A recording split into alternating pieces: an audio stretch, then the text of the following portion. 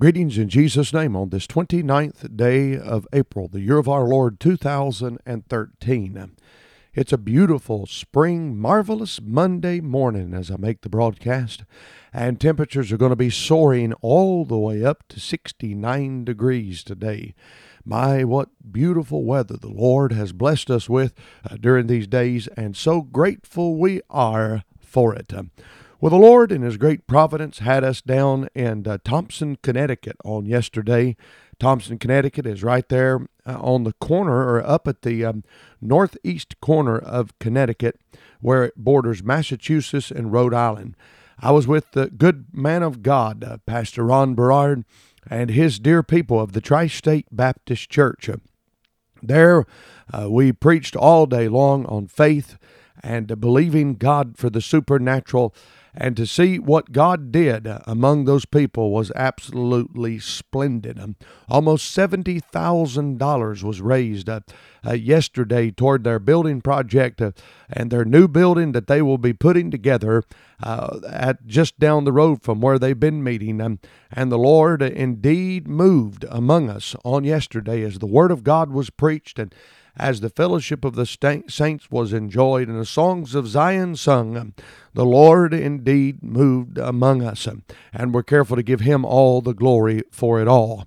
I'd flown down yesterday morning early, and then last night about 9:15 we went back and got in the plane, my wife and I, and we flew back, a beautiful flight back with Bedford, Mass on our right, and Boston, Massachusetts on our right, and Lawrence on our left, and then Worcester, Mass on our left, and right up through the beautiful corridor coming back to Maine, about a 35-minute flight back home versus a 3-hour drive one way. Come on, folks. You can't beat it. And I appreciate what God did on yesterday. To God be the glory. Well, today, I find myself in my through the Bible reading as I get my pencil out and begin to check another reading plan that's been accomplished. I find myself in 1 Chronicles chapter number 7. And several times in this chapter, you find interesting things that are mentioned. And one of those is the topic of the broadcast today.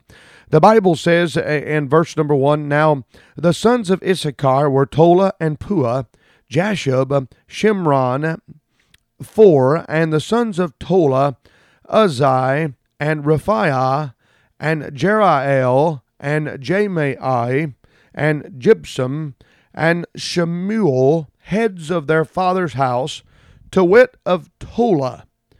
They were valiant men of might in their generations, whose number was in the days of David 22,600. Note that the Bible says here something very unique about these individuals. It says they were valiant men of might. And I want to speak on that for the next few minutes that we have together, being a valiant man of might. I wonder today when someone terms who we are and what God is allowing us to accomplish for His honor and His glory, if this word is used. Well, I don't hear it used much.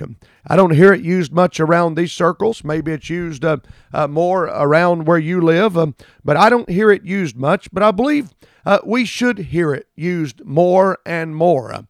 And the word valiant simply means strong. The word valiant also means mighty. And the word valiant also means brave.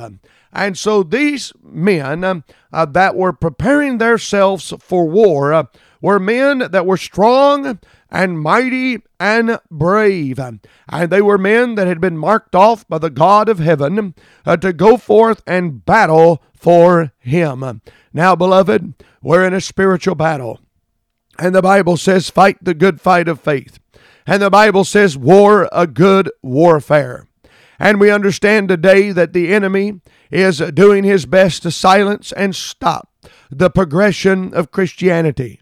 And we understand that the enemy is doing his best to take away the song of the saints that they have down in the deep of their soul. And we must come to a place that we say, no, I'm not going to have it. I'm going to be a valiant man. I'm going to be the man that stands strong. I'm going to be the woman that's brave and mighty. May God give us in this day and hour and in our churches that are sprinkled all throughout this vast land. May we, as God's people, be valiant people. And I know the Lord would be pleased with that.